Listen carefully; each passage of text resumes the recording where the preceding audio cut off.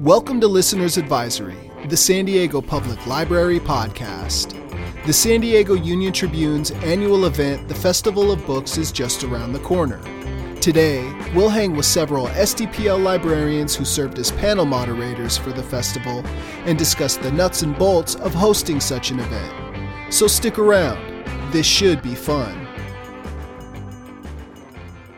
Are writers, are they plotters? Like, do they plot everything out? Or are they pantsers, meaning they go by the seat of their pants and just kind of see where their writing takes them? Would you describe yourself as one or the other?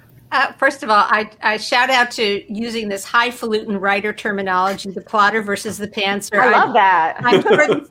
I'm sure Shakespeare got up and said, "Am I a plotter or a pantser?" It's like, he didn't even wear pants. Did they call it? He's a breacher. I don't know what they call it in that time. Hey, everybody. If you're a regular listener to this podcast, you probably realize that I'm more of a pantser than a plotter when it comes to doing segments. But this time around, Bob's trusted me with the long form episode. So I'm trying to plot it out a little better.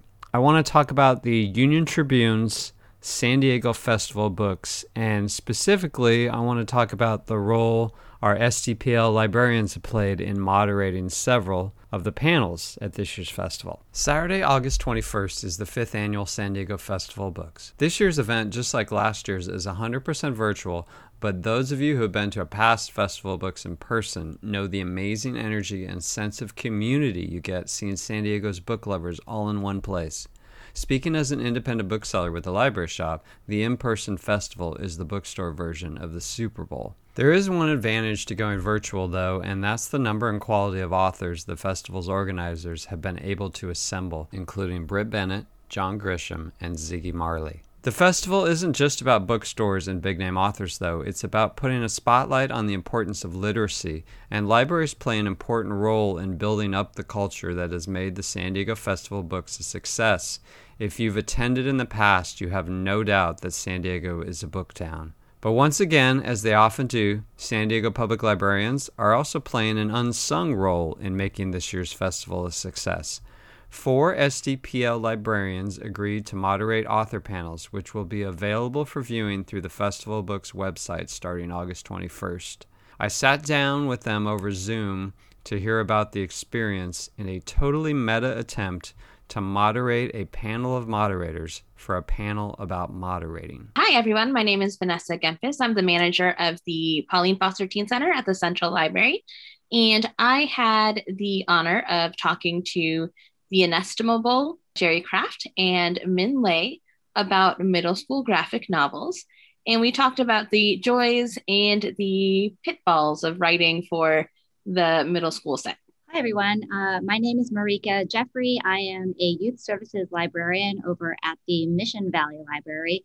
And for my panel, I had a sister and brother duo, Jennifer and Matthew Holm, who have done many different graphic novel series together, as well as Mary Rose Wood, who wrote a really wonderful, very classic sounding animal fantasy called Alice's Farm. Hi, I'm Christina Wainwright, the manager at the Pacific Beach Library.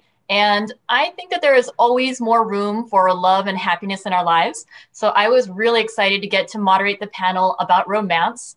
I was able to speak with Jasmine Guillory and Alicia Rye about their latest books. So we talked about series fiction, about these specific novels, but also a little bit about diversity and how it figures into the romance industry. So it was a really fun talk. And finally, Trevor Jones, manager of the College Rolando branch. My panel was the crime, mystery, and true crime. So it covered fiction and nonfiction. So that was with Caitlin Rother, Death on Ocean Boulevard.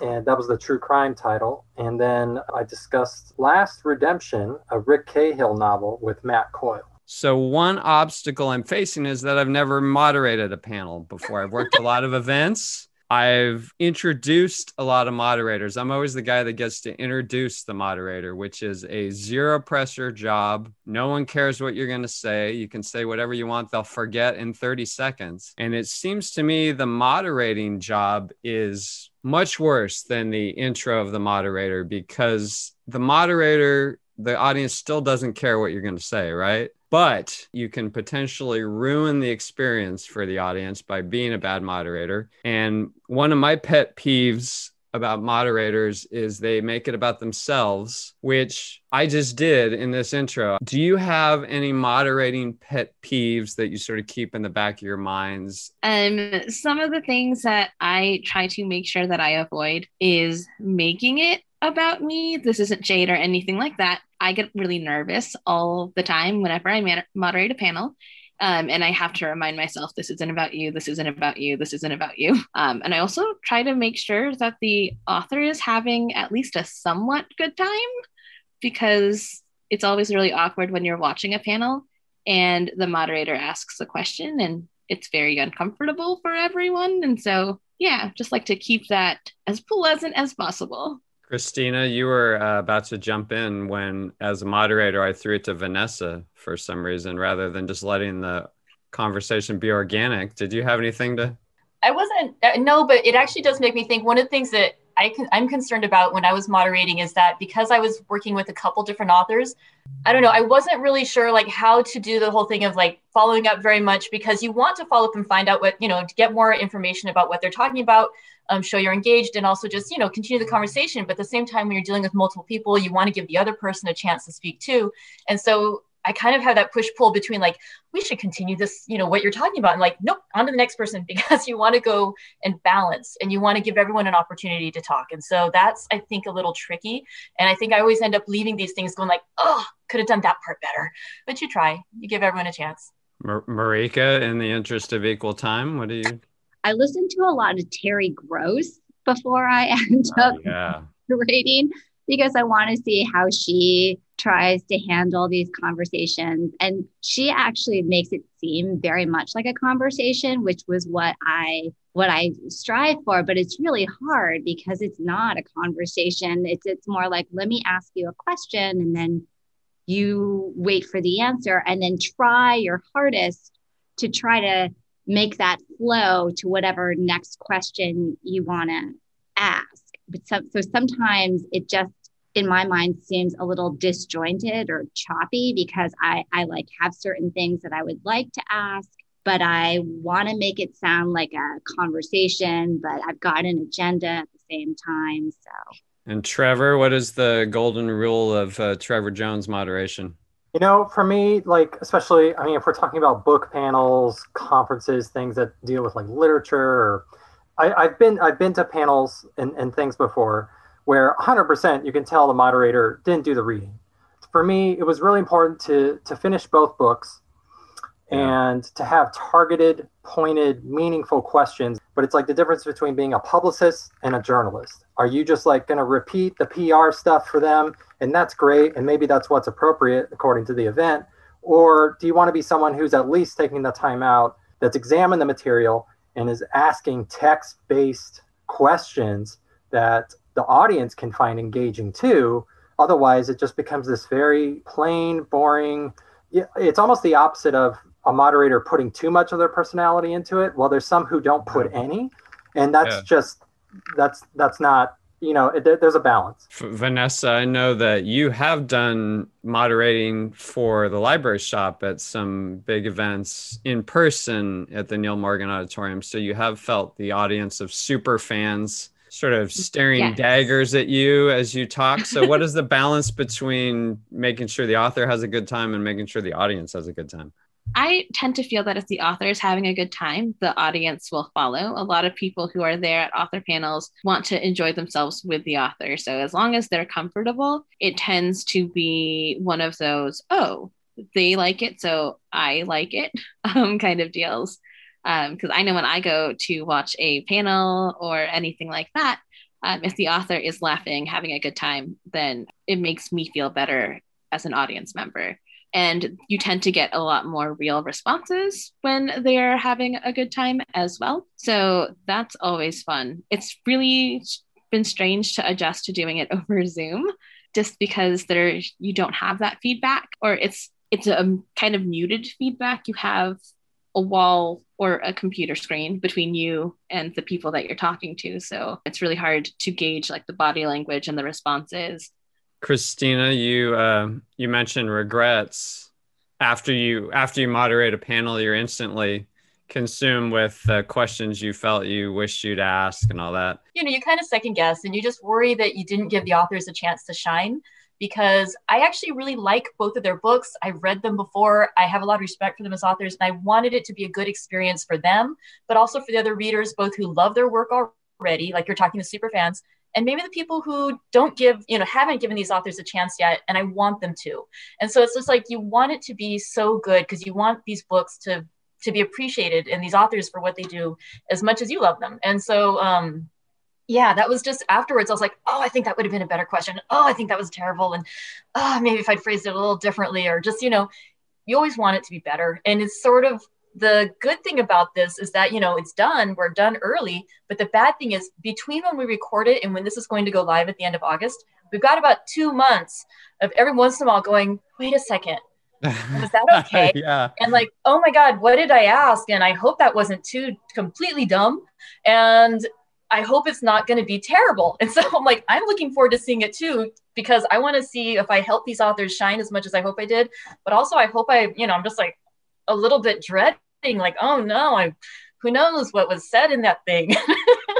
That is, sort of the charm of the in-person, not recorded live is we all forget the next day what happened, right? We all move on. Speaking of moving on, so prep work, you guys, you try to read the books. I know sometimes that's going to be impossible if you have a 4-person panel and they all wrote 10 books, but what other prep work other than looking at the books do you sort of come up with? Do you write out questions and have notes?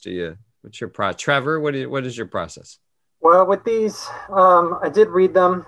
I read them very fast because I had limited time, but between the time I received the copies and the filming, took some notes, searched online for different things, and read other people's thoughts. And actually what I did not do with Chuck Klosterman in 2020, I wrote out my questions and just kind of hedging, I sent them to both authors because I had their emails. And I was just sort of like, how do you guys feel about this as a structure to riff off of? And they both kind of replied back with thumbs up, and that was good enough for me. And thankfully that turned out well. Marika, what was your pregame ritual prep? Pretty similar to Trevor's in terms of, I got the books pretty, one of the books I got pretty last minute, but it's a hybrid graphic novel / novel. So it didn't really take very long to read, but, just making sure you know the stuff that we're physically talking about that day. And also I was somewhat familiar with Jennifer and Matthew Holmes stuff from before. I also went on a website to make sure that I pronounced everybody's name correctly. Oh, that's a good tip for moderators right there. I always freak out that I'm going to pronounce the wrong name, or say something really, really stupid like Jennifer and Matthew Holm and the couple, Jennifer and Matthew Holm, but they're actually, sister and brother. So like, I was like, let me make sure I know everyone's background, who they are, and so that I'm coming from some place of knowledge. But yeah, then I wrote out all my questions, had it in like 16-point font on pages all around my computer screen, just out of view, and like trying very subtly to turn my head so that it doesn't look like I'm reading, from a piece of paper. And like I said, trying to make it sound like sort of this natural discussion, but sort of bouncing around, looking at all my questions and thinking what question sort of connects to the conversation that we're having at this moment. So I tend to do the same thing as Marika and Trevor. And I try to send the questions out at least a day or two ahead of time to the publicists or the organizers if I don't have the author's contact information. I like to make sure that I have at least 2 or 3 questions per individual author. And then this may be a little extra, but I draft out a few transition phrases that are generic enough that I'm like, oh, and speaking of blah, blah, blah, like, here's, like, I have a question for Min. I also do try to make sure that I am pronouncing their names correctly. I actually had to stop and restart because I was like, oh no, I said his name wrong. Can we start again in the first minute? And they were very pleasant, very polite. And they're like, yes, No problem. So yeah, that's the benefit of virtual, right? Yes, that's the benefit of virtual. And then one other thing that I do is I tend to read some other interviews that they've done, and if it's appropriate, I'll bring in pieces of like quotes and like, oh, so in a previous interview, you said XYZ. Can you elaborate on that? Or like, how has that changed since you were first published, or something along those lines to show that, hey, I read your stuff. I would read the old interviews and then ask the exact same question to see if they would answer differently. And then I'd call them out on it afterward. Would that be a good moderating tactic? Only if you do it in the panel, so they're super defensive and it gets really awkward. It would be everybody. live. Yeah, it'd be live in front of everyone. Yeah. Okay. Christina, imagine I've written in a transition statement to pivot over to you. What's your answer to all this? I do a lot of similar research, what they've already talked about. I read the books, I read some past interviews. So funnily enough, I actually did the thing where like one of the interviews that I read with Alicia Rai, she talked about this thing that the interviewer had asked her. And I thought it was really interesting. I thought it was a really interesting answer that she had, like this point of view. And so I was like, oh yeah, can you, like, I saw this thing, like where you talked about this. I thought it was just fascinating. Like, can you tell us a bit more about it? And I was excited for her to elaborate. And she was like, well, actually, I didn't say that. The other person phrased that. And I responded to it. And I was like, oh yeah, she did. And I was like, I'm so sorry. But then she was really cool about it. She explained it, but I was just like, I got smacked down. Yeah. But I thought it was kind of funny. It's like that whole thing of sometimes reading the past interview and trying to get them to elaborate a little further. It can work and it cannot. You almost did too much research for your own good, right? You sort of got yourself into it. Yeah. Well, now would be the time we'd open up our panel to audience questions. Since this is a podcast, we don't have an audience. Do you guys have any questions for us that you wish that we'd all answered during this segment? Anyone? We can cut it out if it's not like good, right? Which part? This part or the whole thing? If I ask a question. Oh, yeah. Sure. Okay. Sure. I'm sure I'll cut it out. Go ahead. Cool. My question is, how do you guys usually balance things when you've read all the books for a panel and there's one author's books that you just did not like? Don't name. We're not naming names. We're not naming names. Not naming names. I'm just curious. Trevor, you have your hand up. Well, I have a response to it. It's not a real answer, though. At the risk of controversy, I would say I don't feel like we have a book culture in America that meaningfully knows what to do with critique. Critique is interpreted as negativity in the US. And so we don't have people who can make incisive commentary on books. Instead, we have a lot of rhetoric that is just everything's great and we're just celebrating everything. No one can ever say anything critical because we're not as literate of a culture as, say, Europe or even parts of Asia. So until that day, I dream where we can have more exciting rhetorical battles between authors and critics. But for now, I do feel like in the US, we need to just promote people to read, period. That's interesting. So it's like every panel has to be uplifting and a positive PR experience, really. Nothing can be otherwise. It's just, well, why would we show? Everything's monetized. So why would you go to a panel where the critic is going to tear you apart? The career of the author's on the line too. And if you go to a panel and you are torn apart publicly, what effect does that have on your ability to continue to publish and earn? So. Right. Like, what was it? It happened on the internet. Jordan Peterson debated Slavoj Žižek, and Slavoj Žižek basically just tore him to pieces, and Jordan Peterson went into hiding for 12 months or something. Because I wouldn't necessarily want to tear a panelist's work apart, even if I didn't like it. But there's a certain element of you've invited this person over to your house, basically, right? So you have to be a good host at some point, right? Yeah. Unless you're Trevor and you just want to take shots at people. Well, have you ever watched the old Gore Vidal thing? Yeah. And the Village Voice back in the 60s? Or Christopher Hitchens, even. I don't think that exists anymore in the U.S. Yeah, that level of dialogue where it's safe to we can confrontational. It doesn't mean we're actually sword fighting. I feel like this is a point where we should all disagree vigorously with Trevor just to see if that holds. Christina, what were you going to say? It's not that I disagree, but I think it's really a matter of time and place. I mean, I think that there is still a place for criticism of literature, and it's usually I would say in print format or in something where you don't have the author standing right in front of you, where they've come out to promote their book. And I think that if I had like such a panel like Vanessa was saying, like, I mean, again, I liked all my books. I liked all my panelists, but I really did. But if there was something, something that you liked a little less, I think that it behooves me to try to find out what are the things that I do like about it. What are the things that I can share that I think are good about it? And I think that's where I need to put in my work. Perhaps if it's not as obvious to me immediately what is good about this book, then that's where I need to put in the work to help that book shine, to help that find its audience. I might not be the audience for that book. That doesn't mean it's not a book that other people won't love. And so that's where I think I need to put in the work, is to help it find its home. Check out our librarians in action at the 5th Annual San Diego Festival of Books, Saturday, August 21st, by visiting the San Diego Union Tribune's website. And thanks to the Union Tribune for letting us use a clip from one of the panels in this segment. That's going to do it for today's episode. I'd like to thank our guests, Vanessa Gempis, Christina Wainwright, Marika Jeffrey, and Trevor Jones. As per usual, thanks to Pete Meisner and Luke Henshaw for contributing original music, and an extra special thanks to Programming and Special Events Admin Aide 2, Sherwood Hartwell.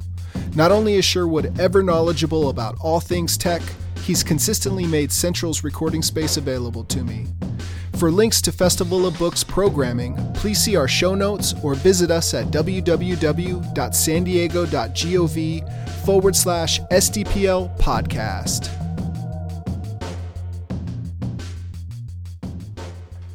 Before we go, I have a request. We're trying to build our audience, and nothing helps more than listener ratings, reviews, and recommendations.